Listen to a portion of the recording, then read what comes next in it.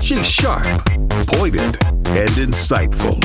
This is Stacy on the Right on American Family Radio and Urban Family Talk. Now, Stacy Washington. Welcome back to the program. Thank you so much for being here. Good to have you with us. Hour 2 of the program, we are going to be speaking with Dean Nelson of Human Coalition. And we're also going to be continuing our romp through the comments, incendiary and otherwise, of the Democrats as they talk about killing, shooting, punching, and maiming President Trump and others in the Trump administration. It's helpful to think about as we consider who we think should get our vote. Don't you think? I do. So welcome back to the program. I want to give you guys the call lines. It's wonderful to have you coming on and talking about the turnout and everything that happened with your vote today, or if you're planning on voting. In fact, we'll go to the phones now and hear some more on-the-ground reports from people who are thinking of voting, actually have voted, et cetera, and then we'll go to our audio clips. Let's talk to Caesar in Mississippi. Caesar, thank you for calling the show today. Hey, Stacy. So I'm not voting yet. I'm going to be going this afternoon, but I just hope that some government employees, like GS employees, are listening. But just be aware that some areas are doing like this 3-hour rule. Like they let people out 3 hours before poll ends. So for us in Mississippi, it's like at 4 o'clock to take advantage of that time to go vote. So once I get done out of here in like 20 minutes myself, I'll be going out to go vote too. Nice. That you're talking about federal government employees. Yeah. GS, wage grades, federal employees. Yeah. So on down here, they're doing what the civilian force. They're letting them know about it, but just to take advantage of that. Perfect. Thank you for that update. I appreciate your call, Caesar. Margie in Mississippi. Margie, thanks for calling the show today. Hi, Stacy. How are you? Doing good. Thanks for really holding. Frazzled. I am. You're tired. I can tell you're tired. I am. Try to brighten her day. Oh my gosh, I am. It's just been a weird 24 hours. You are. It's over. Yeah, you really had some really weird calls. Yeah. But, we went and voted today, and I'm thankful to God for that. We got that over with and behind our belt. But can I say something about yesterday? Yeah. You had a gentleman on, a black gentleman, and I believe he was a pastor, and he was talking about hard times and being black and being white, and I mean, he was just as precious as he could be. And it just reminded me back of my childhood. I'll try to hurry up. My grandfather and his brothers owned a big restaurant and catering business in New Orleans. Of course, we had the name but not the money, you know. And so anyway, we'd go to pick my daddy up from work, and the porters were black and the cooks, you know, and all. And we all knew them all by first name, and I was like raised around them. So I was never raised to be prejudiced. I was always raised to be respectful. And little things that I noticed when I was little, we'd go to little places on Canal Street. We had to go to the doctor and go eat. And this little cafeteria, I can't even remember the name of the place, and they have it now. Anyway, they had the little tiny hamburgers. So anyway, they would have a water fountain for the white and a water fountain for the colored, and same with the restroom. And Stacey, I was young. I'm 71 right now, and I was young. And I'm going to tell you something. I couldn't understand it. It broke my heart. It really did. I couldn't understand that God made people, and, you know, people could be that way to each other. And as I grew, I got to know more and more, you know, about life and things. I've raised 4 children by myself for so many years. Finally found the man of my dreams, and he is so sick. His name is Dale. Y'all please remember him in your prayers. We got a not too good report yesterday, but God is on the throne, and so I'm not worried. But anyway, it breaks my heart. And right after Hurricane Katrina, we were working down in Bay St. Louis at these Quonset huts, copying all the records. Mm-hmm. And someone said something about my granddaughter, and I said, "What do you mean?" And she said, "You didn't know." No, this is her grandmother's name is well, something else. I better not say it. Anyway, it's no big deal. I just, you know, I don't know how people feel about some things. But anyway, her father was black, or half black. And my granddaughter has black in her. And I said, "Well, nobody told me that." And she said, "Well, why would it have mattered?" I said, "Well, of course not. I said, that's my granddaughter, and it wouldn't have mattered anyway. You know, I mean, people they just like standing on edge sometimes. And if people could just learn to see each other for who we are in our heart and who we are as people, then, you know, this whole world would be a whole lot better. Of course, we all know that anyway. But I come across so many people, and I tell them, you know, the Lord looks down at us, and he sees one person, his children. These are his children. That's not his child there because they're green or yellow or purple. We're all his children. We're all the same on the inside. He chose to make us different colors, and that should not matter to anybody, no one at all. We should love everybody. I've been a Christian. I was raised in a denomination till I was, teenage years, and then I went off on my own, did my thing, and then at 36, I gave my whole life to Jesus Christ. I didn't even know what it was like to have a relationship with him. But I tell you one thing, the night I went to the altar, he took smoking, drugs, drinking, cussing, you name it. He took every single, when I got up from that altar, I was not the same person. It was gone like I never did it my whole life. And it's been 35 years. Well, that's wonderful testimony. Thank you so much, Margie, for calling the show. I got to say, you know, we all have things that we're working through, and we have to keep it in context, which is that racism is a sin, just like gossiping and stealing and murdering and fornication, and you know, so it's all sin, and it's all about the heart condition. And we can have mercy shown to us, and we can show mercy to others. It's hard in the moment, but it's not that one is worse than another. It's just all sin. And so, you know, the answer to sin is Jesus Christ. So thank you so much for the callers. Now I want to listen to Nicole Wallace, who she's had a couple of little run-ins with, you know, saying that we should wring this person's neck. We should punch this one or that one.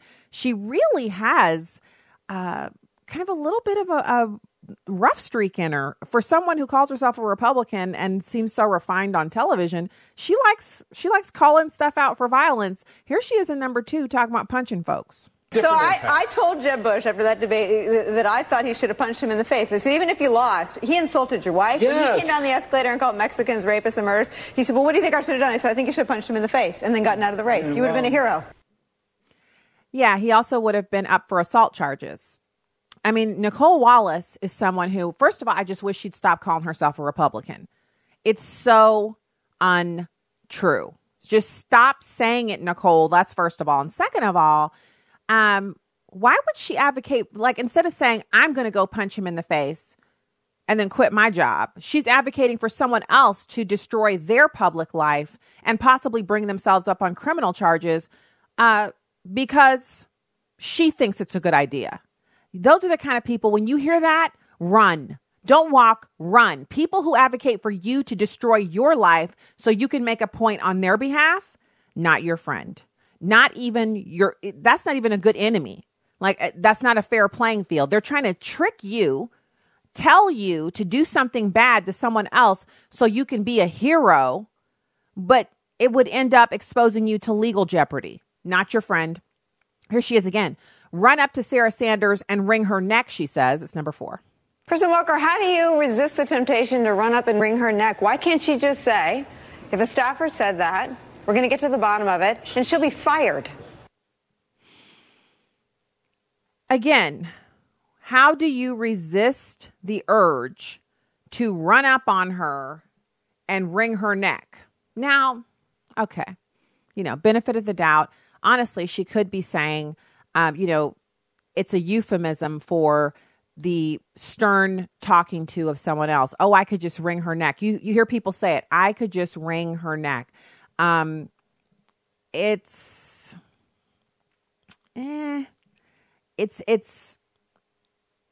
has to be taken in context, but I still don't think it's right. So she could, if she would have only said this once, it'd be fine. If she'd only said, I take that back, or you understand that I'm speaking metaphorically, that'd be fine too. But for her to just constantly make these comments, and this is Nicole Wallace, Republican strategist, worked for Republicans on campaigns and they're elected and she's working for them in their offices and whatnot. Long career in politics.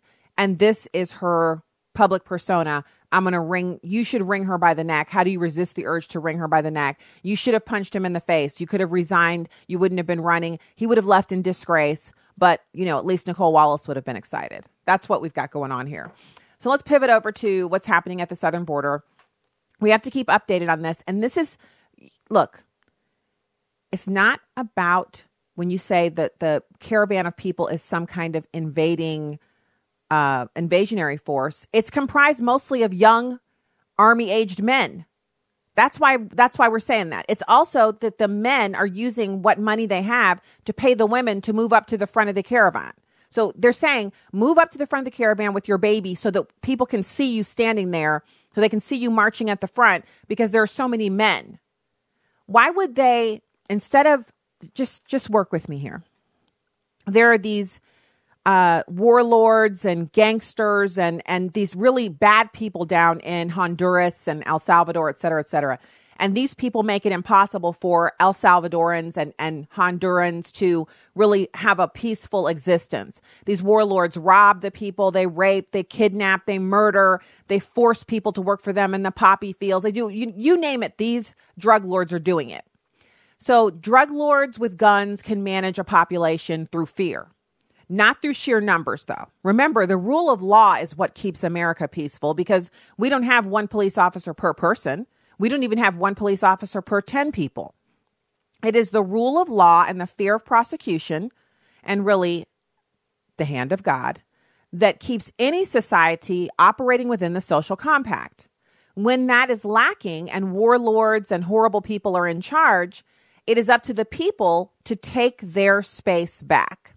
Now, you might say, well, what are a bunch of women and children going to do? I just told you that more than 75% of this caravan of now well over 10,000 people is comprised of young men. So instead of marching on America, why don't those men in their 10,000s turn on the warlords who are destroying their country? If they wiped out the warlords, so that's the thing about, firearms. Sure, you can mow down a bunch of people with semi-automatic weapons, and I'm sure the warlords have those, but they can't mow down 10,000 people. If the number of young army-aged men outnumbers the warlords by 10 or 20 or even 30 to 1, which is the case, instead of them marching on America, why don't they march on the warlords in their country? Why don't they take their country back? I just don't understand. I do not understand. And maybe it's because that's the way we've been trained here in America, is when we don't like what's going on, we change it. And in other countries, they don't have that same kind of drive to be in charge of their own circumstances. But there are enough of them that are living here in America, lawfully and illegally, that it seems to me like some of them would have said, what we need to do is take our country back, because all of y'all ain't getting in here. But that's what happens when you allow lawlessness to run amok. People start to think, well, we're a welcoming country and we don't have any choice. We have to let them in. Well, we don't have a choice. Who are you talking about? Yourself? Because you got room for 10,000 people at your house? Because we do have a choice. We have laws. We have a southern border. We do not have to let anybody in. We don't have to let the 1,700 in a day. They're apprehending between 1,700 and 1,900 people a day on our southern border, apprehending them or turning them around. So if we're turning them around, what makes you think that if you gather yourself up into a group of 7,000 or 10,000, that we're going to let you through? That's what the tanks are for. That's what the concertina wire is for. CNS News is reporting the U.S. military has sent miles and miles and miles of concertina wire to the southwest border. By the end of this week, they've deployed the over 5,200 soldiers and the 2,000 plus National Guard, and they've already covered 22 miles with concertina wire.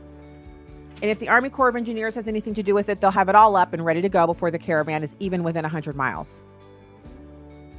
So, no one's getting in. All right. When we get back, we're going to have Dean Nelson. He's the chairman of the Frederick Douglass Foundation. Stay there.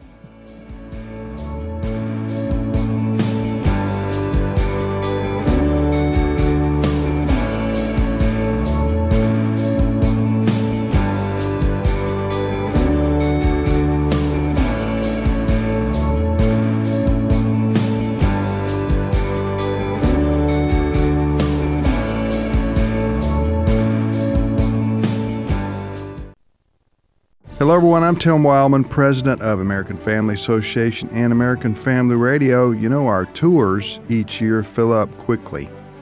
And so I'm letting you know now, don't tell anybody else now, that the 2019 Spiritual Heritage Tours are planned for June and for September. So if you want to go this year, that is 2019, you need to let us know as soon as you can. Visit the website spiritualheritagetours.com. spiritualheritagetours.com. Again, those are two separate trips, one to Williamsburg, Jamestown, and Yorktown, and the other one to Washington, D.C. and George Washington's Mount Vernon. Stephen McDowell, who's the president and founder of the Providence Foundation, is our historian, and he'll be on both trips telling us the behind the scenes and the stories of who, what, when, and why.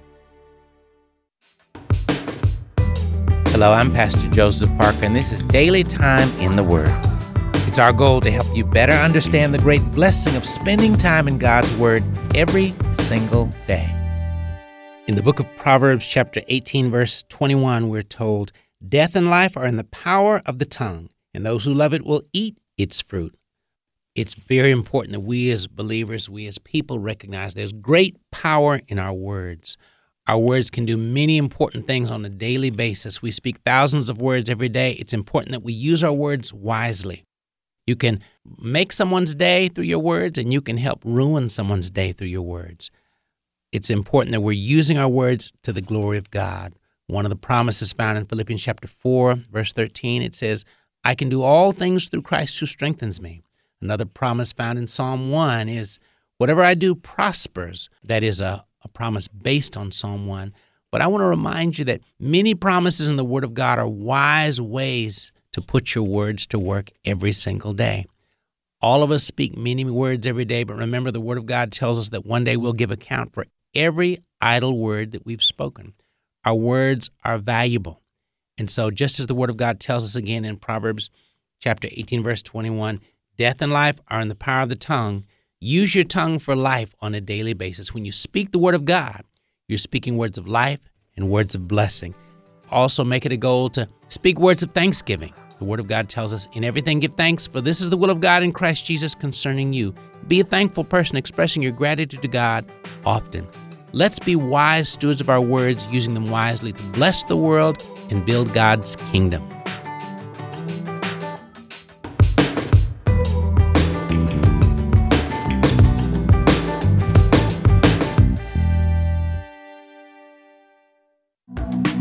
You can watch a live stream of the show on Facebook or YouTube at Stacy on the Right. Now, back to the show on American Family Radio and Urban Family Talk. Hey there. Welcome back to the program. It is my pleasure to welcome Dean Nelson. He's the chairman of the Frederick Douglass Foundation. He's also the National Outreach Director for Human Coalition, working out of the Washington, D.C. area. He brings more than 20 years of demonstrated success directing nonprofit organizations with an emphasis on urban strategies, grassroots organization, and national leadership training. Dean, thank you for joining the show today. Stacey, it's always a pleasure to be with you, and I hope that you voted. You probably voted early, right? I voted before so my morning was so jammed. I had a little bit of show prep, and then I had Bible study, and then I voted, and then I got back here and ate some broccoli and cheddar soup, and then one TV/radio hit, and then live on the radio here for this show. Oh my goodness. Like you eat healthy, you're committed to the Lord, you work hard. What else? I mean, I don't know about the healthy eating, but the soup tasted awesome. I'm telling you, Dean, I was so grateful. There was one little bowl full left from dinner last night that my son actually put away in the refrigerator. And I thought he was going to take it for his lunch today. So I got home from voting and I ran in the kitchen. I'm like, I only have a few minutes. And I saw that little bowl there and it was like there was a little halo over it. I was like, well, I got food. So I ate that and then here I am. I mean, I'm telling you, I'm with you. There's so much going on today. And most people, like everyone, you're married, you have kids, you get whatever you have going on, working, trying to get the whole day done. The voters of this country, if you're in an early voting state, then you had a few more days to plan it out. But in Missouri, we don't vote early here. We only have absentee voting, and then the actual election day, you can vote all day today until like 7. Some polls will close at 8:30 in certain precincts. So I had to get it in, and I hate waiting in line. So I went because I was thinking as soon as like 12 o'clock hits, people are going to start stacking up. So I got in there. Wow. Well, I know that this is an important time, and thank you so much for thinking of me to have me on this program. Well, I couldn't wait to hear what you have to say about this. So let's talk about the prospects here. And you and I both, we're both believers. We don't have divination or anything like that. We don't know what's going to happen, but we can kind of look at what's happened historically and then kind of think to ourselves, okay, this is a possibility. I really feel like we're seeing a little bit of a part 2 on this whole Nate Silver and 538 and all of the different people who do predictions have said that there's no chance that the Republicans keep the House. I think there's still a chance. I think that there is a chance. But yes, you're right. Historically, when we look at there's a president of one party, typically that next, election cycle that the others will take control of the House. We've seen that in the past. But I know that, where I am in Maryland, that most people consider to be a blue state, it looks like that the Republican governor is going to, from all of the polls, is going to dominate the Democrats. So there's no blue wave here. And I'm not so sure that every predictions of that is going to take place. We don't know. I mean, if I were a betting person, I would probably go with the odds that we would certainly lose seats in the House and likely might lose it. But that's not what we really see on the ground. But, time will tell. Well, I've seen some reporting this morning, just people kind of sharing, hey, have you seen this? Hey, have you seen that? Some of the things that have been coming in, the numbers from the absentee voting and the early voting show that the surge is not on the left. The numbers favor the Republicans, who traditionally are not early voters or absentee voters. Republicans tend to turn out on Election Day in droves, but they don't tend to favor early voting and that stuff. But in the tallies so far, the Republicans are leading in early voting in states that have it. I did see that, which was a surprise for me, but I think that the Republican Party and conservatives are catching up in this game because we traditionally are the ones that come out on Election Day. But I think that politically, some of our candidates and some of the party leaders in states have gotten wise. I know for me, my whole reason for voting early is so that I can work on Election Day. And so I think that there are more people that are kind of looking at that as a strategy, and those are encouraging signs. They are very encouraging signs.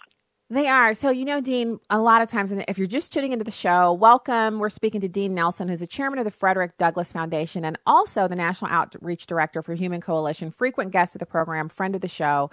We are talking about the midterm kind of prognostications. We don't know anything, but we're just going by what we've seen historically and what the early vote totals point to. I think there's also a bit of a Trump rally phenomenon that he's banking on. It's kind of hard work for him to fly all over the country, 11 stops in 8 days, but he did it. He pulled it off, and he's spending the entire day today at home making phone calls to donors and also to elected officials and people who are running. He's going to watch with family and friends the returns tonight at the residence. Do you think the president's kind of nonstop gallivanting around in Air Force One, rallying the base, is going to have a huge impact this time? I cannot see it having a negative impact. I mean, they know the states that they want to go, and these are states that our organization has had people on the ground for the last month doing door-to-door work. And so I believe that it's going to encourage, as long as we get people not just to come to a rally, but also to go to the polls. I think it's going to have a very positive effect. I mean, we've seen after the Kavanaugh phenomena that there was a shift of momentum, particularly to conservatives and independents. And I believe that we saw that wane a little bit, but I think the president going out, making the pitch, because he has largely done a great job with keeping his promises and encouraging, the electorate to continue that their support for his agenda, because he's going to need both House and Senate to continue to do that. And so my hope is that they'll be able to. I'm pretty confident about the Senate that they will hold there and probably pick up a few seats. But from my vantage point, particularly faith and values type voters, those are the people that we've targeted. We've knocked on over 300,000 doors in states like Missouri, Indiana, Tennessee, North Carolina, and Virginia, and some congressional races. And so our hope is that people who believe in the sanctity of human life, people who believe in the value of traditional marriage and economic opportunity, that those are the folks that are going to come out and to support those type of values. Okay, Dean, you mentioned door knocking. So our son actually signed up. He was actually asked to do it by his teacher. He had to work 6 hours on a campaign for a class he's taking in high school. It was a requirement that he do those 6 hours of volunteering on any campaign he chose, Democrat or Republican, before the election happened, so before today. So he did the 6 hours, and after the completion of those 6 hours, the campaign said, hey, we're paying for people to knock doors and make phone calls. If you're interested, this is what we're paying. You have to come in for an interview. Obviously, we like you, but you still have to interview. And if you sign up, you can do it between now and the election. And that was about 5 weeks ago. He signed up, did the interview, and he's been knocking doors every weekend except the weekend he took the ACT. And I mean, that boy has been out. He drives himself to the location. He has a iPad that they've issued him, a shirt. He has to have on a certain type of clothing, certain type of shoes. And he knocked doors. And this past weekend, he showed up at the election office ready to continue knocking. And they said, hey, thanks for being here. Your last check's on the way. You guys got the job done. We're done with our entire list. Those teenagers, they're all high schoolers, knocked the entire district in 5 weeks. Do you think that's going to have an impact? Well, that's really encouraging. And to me, that is really what it is about. I mean, we saw in the headlines a little over a week ago, African-American young people that were gathered there in D.C. for, a rally with Candace Owens. And I thought that was so really nice. Great and it was exciting. But to me, where it missed the mark just a little bit, just like your son, we've had numbers of teenagers, over 150 people that we've had on the ground, many of them teenagers who have done exactly what your son has done, and that is getting down into the nitty-gritty, going door to door, doing the hard work that is needed. No problem with doing a conference in D.C., that's fine, but forward thinking would have us to do something like that at a different time, or maybe do that at a time period or in a location where you're able to utilize that youthful energy and direct it into, something that is purposeful, particularly knocking on doors for good candidates. And so I'm pleased to hear what your son has done, and also to let your listeners know that we've done the same thing, particularly with young African-American values voters who believe in what we're trying to do, and we're really proud of them. So I echo your comments about the meeting in D.C. with Turning Point. So I thought there were some major pluses there. First of all, it was just beautiful to see that many people with the permanent tan hanging out at the White House, supporting the president, and their youthfulness was just, I thought it was outstanding. And I love the fact that this was something that was thought up completely on the kind of grassroots side. But then on the other side, it would have been so fantastic. And I don't know what their nonprofit status is or what they're allowed to do, but it would have been so fantastic to have something like that where they went out and maybe knocked doors in D.C. or maybe in Virginia, or anything to kind of mobilize those willing young people into something actionable that could be repeated, and to kind of co-opt them in and get them used to the idea of getting out the vote. And not all of the people who came to the event might have been interested in that, but it would have been nice to have seen that component. Also, to have seen them maybe ask the president something specific, something that they would have liked to have seen him do on a policy issue, which for me, I love seeing people gather together, but it's the policies that we support and we promote that actually bring about long-lasting change. So maybe this was the first foray, and they'll be back there. And my schedule wasn't permitting for me to register for that event, but maybe the next time I'll be able to participate and interview some of the people there. They were a fascinating group of people, and I'm really hopeful that it will be something lasting, that we'll see them grow into something we can really say, hey, look at this, it's getting something done. Without a doubt, without a doubt. And let me be the first to say that I remember when I was a college student, and I've shared this before, I was a student at Howard University, and I was protesting our university for having a board member who was the chairman of the Republican Party at the time, Lee Atwater. So, when I was a young person, I was not where I am today. So I'm not at all being overly critical of what took place there in D.C. because they're doing much more than I was at that particular time period. But as young people, as movements grow, it's important to have good direction to be able to engage them in valuable participation that really helps move our values forward. And so I agree with you very wholeheartedly and hope that we can see that movement continue and grow into something that is much needed within the African American community. Hey, I'm with you, Dean. Back when I was in my 20s and college and all that stuff, I was definitely a Democrat. And now, of course, I've seen the light. It's really, you start making some money, paying some real taxes, you have a couple kids, get married. You start to really rethink those, pie in the sky utopian ideals. And that's how it was for me and my husband. I think they're ahead of the curve. I give them a lot of kudos for being that young and already realizing that limited government is best. And that's why I'm so hopeful for what they can do in the future. I think, Candace Owens, Charlie Kirk, the entire group over there, especially the kind of new people who were wearing the T-shirts and attending the events and listening to the president speak, they are going to be a force to be reckoned with. If we can just, it's kind of like after the fun, after the events, now what? And I'm looking forward to seeing what they do. Yeah, that's going to be pretty exciting. So we'll continue to pray about the election results tonight and look forward to more, just hopefully some really good news after the returns start coming in tonight.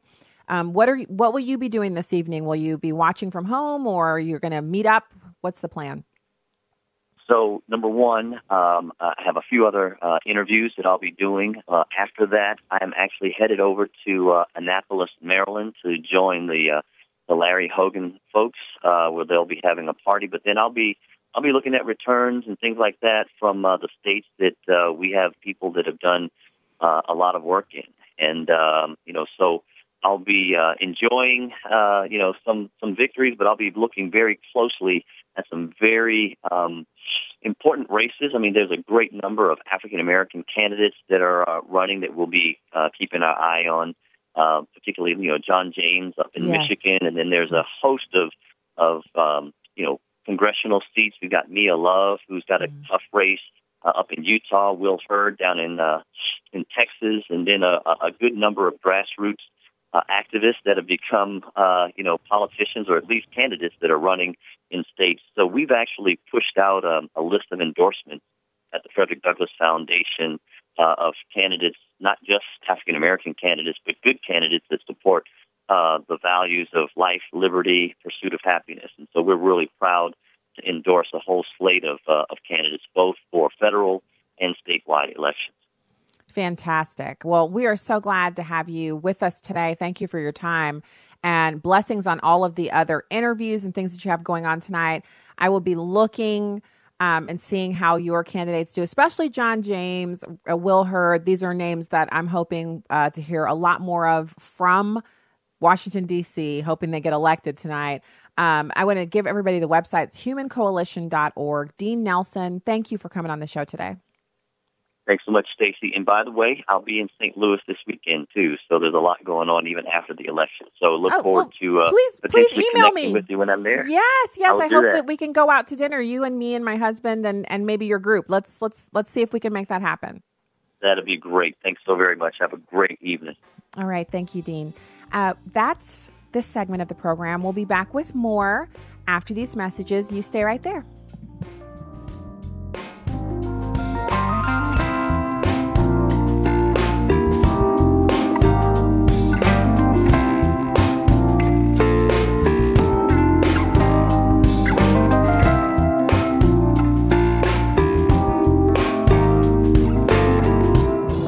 What does it take to live an uncommon life?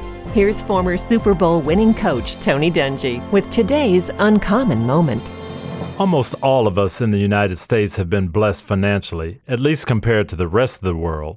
When my family and I went to South Africa, we saw that distinction firsthand. corrugated cardboard homes, old discarded tires for walls, and streams of dirty water running through the shanty towns. The question then becomes, what will we do with those blessings God has given us? We should use our money to share with those in need. God isn't keeping track of the amount of money you give. He's more concerned about your heart and your willingness to give in the first place. Do you need to rethink your giving plan? Tony Dungy, author of the popular Uncommon book series.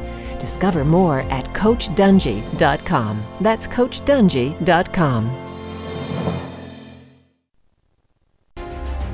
Abraham Hamilton III. God put us in this world at this time to be salt and light.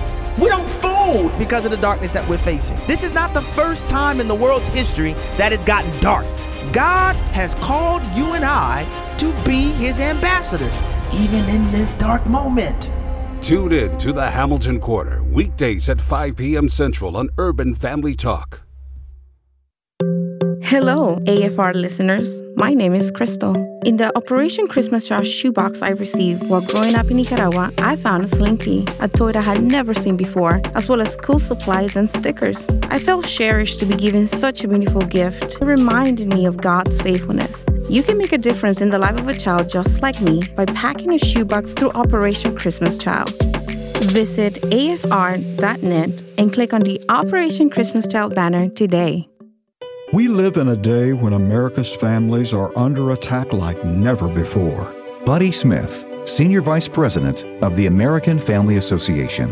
The war against biblical principles rages on numerous fronts. The internet, Hollywood, Washington, D.C., America's corporate boardrooms, and the list goes on. At American Family Association, we're committed to standing against the enemies of God, the enemies of your family. And we recognize it's an impossible task without God's favor and your partnership. Thank you for being faithful to pray for this ministry, to give financially, and to respond to our calls for activism. What you do on the home front is crucial to what we do on the battlefront. We praise God for your faithfulness, and may He give us many victories in the battles ahead as we work together to restore our nation's biblical foundations. Welcome back to Stacy on the Right on American Family Radio and Urban Family Talk. Yes, I have thought an awful lot about blowing up the White House. Oh, whose scratchy, drunken sounded voice is that? It's Madonna. So, this is going to kind of tell y'all what years I was growing up in, but remember when Madonna used to just sing slightly risque music and wear a lot of lace gloves, and she had punk rock hair, and remember that Madonna? Oh, how times have flown by and how she's changed.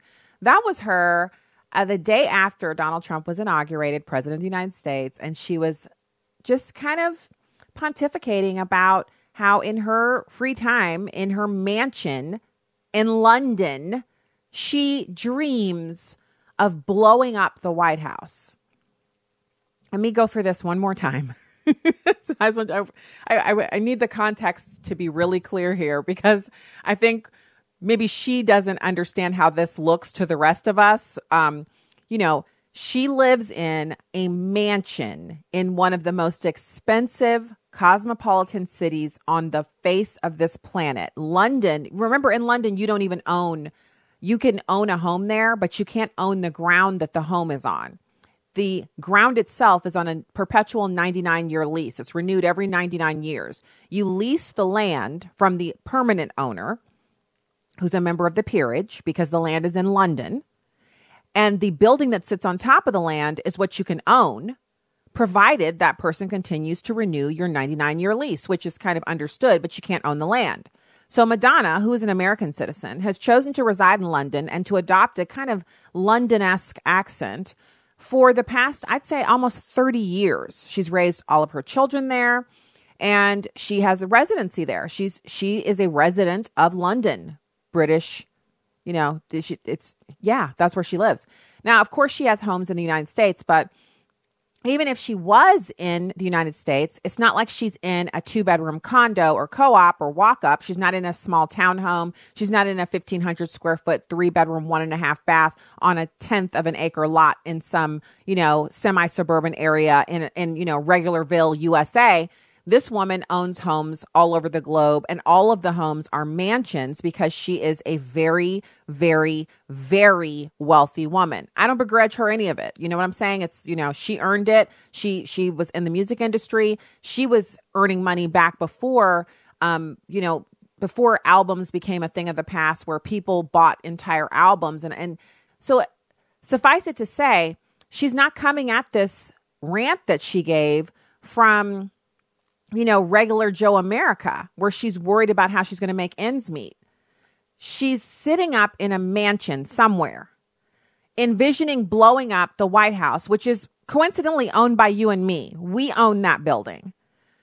She may have even been on a 99-year lease where she pays some peer of the realm to have a building on top of that land that she then owns and is also paying a mortgage on or paid cash. Who knows?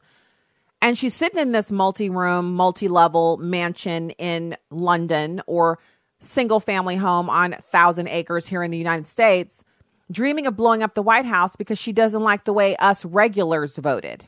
The serfs rose up and elected someone she didn't like. Mind you, she never had a problem with Donald Trump before that.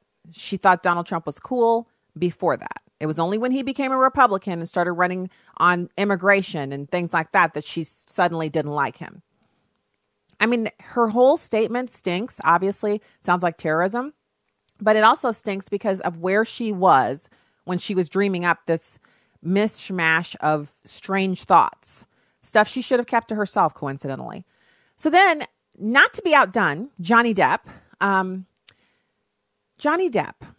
Another individual in Hollywood who adopted an accent in order to supplement a role that he played. And then when he was done playing the role on the screen, continued to use the accent as his own. Weird phenomenon. Johnny Depp suggests that he would actually kill the president. It's number 5. It's just a question. I'm not insinuating anything. By the way, this is going to be in the press. It'll be horrible. But I like that you're all a part of it. When was the last time an actor assassinated a president? Now, the crowd was a little shocked, a little bit amused, a little bit rock and roll. Like they literally, you could tell there was a bunch of people there who maybe they'd had some wine and they're like, that's funny. And other people were like, wait, did he say assassinate? I'm not sure that's funny. But most people kind of chuckled a little bit because I guess they were waiting on him to say something more. Like, where's he going with this? He said, I know this is going to make the news, and he would hope so, because he's one who he's destroying his own career. The latest franchise of movies, I think they're coming back, Pirates of the Caribbean, without him. I saw some announcement about that, and I really couldn't even care enough to click through. I think it was a title on Drudge, and I didn't even click through to read the story, because Johnny Depp makes these strange statements. And obviously, this also goes back to this idea that we take Hollywood types like Madonna and Johnny Depp and others like Alec Baldwin. We expect them to do political commentary, except we don't. I'm not one of those people. I don't actually think it's cool that Oprah Winfrey is campaigning for Stacey Abrams. I don't actually think it's cool that Sean P. Diddy Combs, someone who's well known for rapping and making music videos where doves fly out of places and he wears a white suit, that guy is not someone that I would go to and say, I need some hard-hitting political analysis. I mean, Sean P. Diddy Combs, what do the numbers say? Who's going to win the race in, Missouri tonight? Who's going to win in Georgia tonight? That's not the guy for that. So when they make these statements, it's odd, it's ridiculous. But remember, they're Hollywood types. They're music industry types. There are plenty of wonderful, upstanding people in Hollywood and the music industry, but that's not the norm for those industries. And they are not supposed to be the ones telling us what to think about politics. Not only are they not meant to do it, they're not equipped to do it. And we should be much more serious. Someone who their entire existence is based upon acting in roles. And it's, believe me, we're moviegoers, so I don't have a problem with actors. I don't have a problem with the profession. But look at what's come out of Hollywood of late. Look at the admissions about the casting couch and all of that. Look at the things that have been said about the same. It was like an environment in the music industry. If you think it through, you know that these are not the morally upright, upstanding individuals on the whole that you would want informing you about your politics. They just aren't. Even with that being said, what are they thinking talking about blowing up the White House and assassinating the president? And so this was at the very beginning. Remember, the president had been inaugurated and Madonna made that statement. And because she is so wild and crazy on everything else, I think the Secret Service was like, hey, what do you expect? It's Madonna. And then when Johnny Depp made the statement, they, of course, I thought I saw tell on Facebook or Twitter that the Secret Service had responded that, of course, they have to make an inquiry, which I suppose involves, two FBI agents that are somewhere near his home going in, paying him a visit and asking him, were you serious about that? Or were you just being funny? And then he says, of course I was being funny and you have to get out. And then they say, okay. And that's it. But it's it's unfortunate that this is where we are, that this is the expectation, but that they still continue to get airtime. And remember, I'm hearkening you back because I love walking down memory lane to compare to now, because everyone's saying, well, the rhetoric from Donald Trump is the reason why this one or that one did X. But was it rhetoric that caused the man to shoot up the baseball field, the Bernie bro? Was it rhetoric that made him do that? Or was it his own deranged, unclear thinking processes that made him do that? Who's responsible, the trigger puller or someone who said something we don't like? I don't like what Madonna said. But if someone attempted to set the White House on fire or blow it up, it wouldn't be her fault. I don't agree with what she said. I think she should stop talking nonsense, but she's not responsible for the actions of others. And it's the same thing with Johnny Depp and Nicole Wallace and these others. The person making these statements, as horrible as they are, is not responsible for the actions of another individual who's under their own free will determined to harm other individuals. It's just not. And I've been saying that on both sides the entire time. And I've also been castigating the rhetoric. So it's not right. So back to our southern border, I mentioned this U.S. militia story. And the reason I keep coming back to this is because this is if you haven't voted yet, where are you on your schedule for the day? Are you on the way to vote, or you're listening to me just because the show's about to go off and then you're going to go vote? Because you're going to go vote today, right? You are voting today. I got it done. Our 18-year-old already voted over the weekend, absentee. My husband already voted this morning. He was the first one to vote today. He got out of the door, got his voting done, and texted me, went in, I was number this, took me this many minutes, yada, yada, yada. Have a good day. I was like, look at this man. God love him. It's so awesome. So this is an issue that should be on the front of your mind, not because we're afraid of Mexicans, not because we're afraid of people from south of the border, but because our national sovereignty is at stake here. And it's important for us to remember it's not about ginning up the base or inflaming people or making them afraid. It's about reporting on the news. And if they won't do it, I will. I mean, I'm going to do it whether they do it or not, but specifically because they're not doing it. So you've got this story here, and they're reporting on a bunch of different people saying that if outside militia groups come, some of these people in Texas are saying, well, they can't come on my property. But I don't know what they're planning on doing about the Central American migrants who are going to come on their property. If I were someone who owned property on the border, I would rather militiamen were there than illegal immigrants. But, to each their own. So the quote from a bail bondsman in the Dallas suburbs, who's president of the Texas Minutemen, is, we'll observe and report and offer aid in any way that we can. We've proved ourselves before and we'll prove ourselves again. He says they've been roused by the president's call to restore order and defend the country against what the president has called an invasion. And they're not going to take this lying down. Militiamen from across the country, the Texas Minutemen, and others are gathering together, and they're planning on showing up at the southern border. Another 200 militia members have already announced plans to move into that area. And they're planning on meeting with community members as well. So anyone who has land next to the river, the Rio Grande, and other areas that are the busiest portions of our border for illegal crossings are going to have an opportunity to meet with Manuel Padilla Jr., the top Border Patrol official in the agency's Rio Grande Valley sector. So they're going to be meeting with these property owners and ranchers, et cetera, to try to give them an update and let them know what to expect as the U.S. military moves into their area, and to kind of take their temperature on their receptiveness towards the militiamen who will also be coming into the area.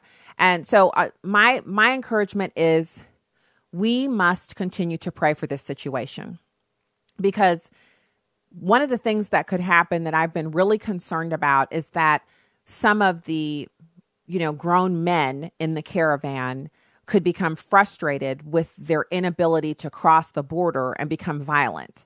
And that the U.S. military would at first not respond and basically take beatings, take pummelings, et cetera, and then that someone would, as the president has already said, they've used rocks before, use a rock to bash someone's head in, and then things would turn ugly.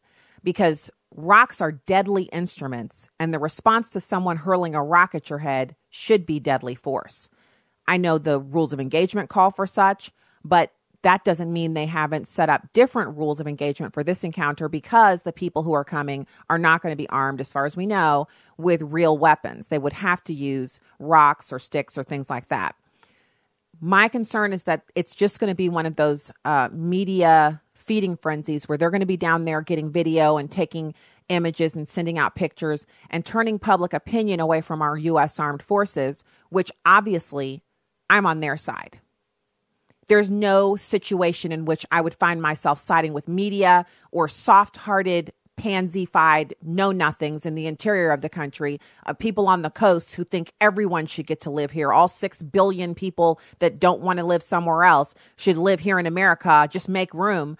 I'll never side with those people over the U.S. military. Our troops, their lives should be protected. They should be permitted to defend themselves. And if they're being sent down there to do a job, they should have clear direction on what they're there to do, how to get it done, and what the parameters of getting that done entail. That is what should be happening right now. And I certainly hope that's what's going to happen, but hope isn't enough. We have to be committed in the same way that you committed.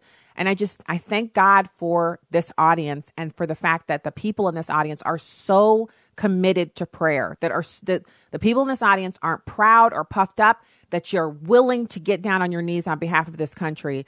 I praise God for this audience and for that prayer warrior attitude, the attitude of the warrior, which is we pray first. Before we pick up our arms for battle, we pray. And so, and that is the battle. It's praying. And so I renew calls for the listening audience here at American Family Radio and Urban Family Talk to continue to pray for the situation at the southern border and for the safety of our armed forces, the men and women who are going to be down there executing their duties. The numbers have swollen up again. We're now looking at 8,000 troops to supplement the 2,092 National Guardsmen. Remember, we have almost 2,000 National Guardsmen on reserve that can be called up as well as a part of the original deployment from 6 months ago. So let's keep them in our prayers. Enjoy tonight. Remember, there's nothing that's going to happen in the next 24 hours that God doesn't already know about and hasn't already planned for. He's not surprised. We may be, but he's never surprised. God bless you. Citizens, get out there and vote if you haven't already. Have a fantastic night from the Heartland.